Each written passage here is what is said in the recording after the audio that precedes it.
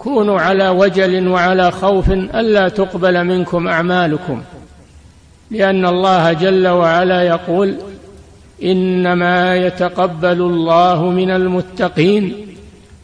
ففكروا في أنفسكم وفي نياتكم ومقاصدكم، ولا يعجب أحد منكم بعمله أو يظن أنه فعل ما يجب عليه وأنه أدى حق الله عليه، بل يعتبر نفسه مقصرا ويعتبر نفسه مهملا وينكسر بين يدي ربه عز وجل. كان بعض السلف يقول: لو أعلم أن الله تقبل مني مثقال حبة من خردل لتمنيت الموت، وذلك لشدة خوفهم من الله سبحانه.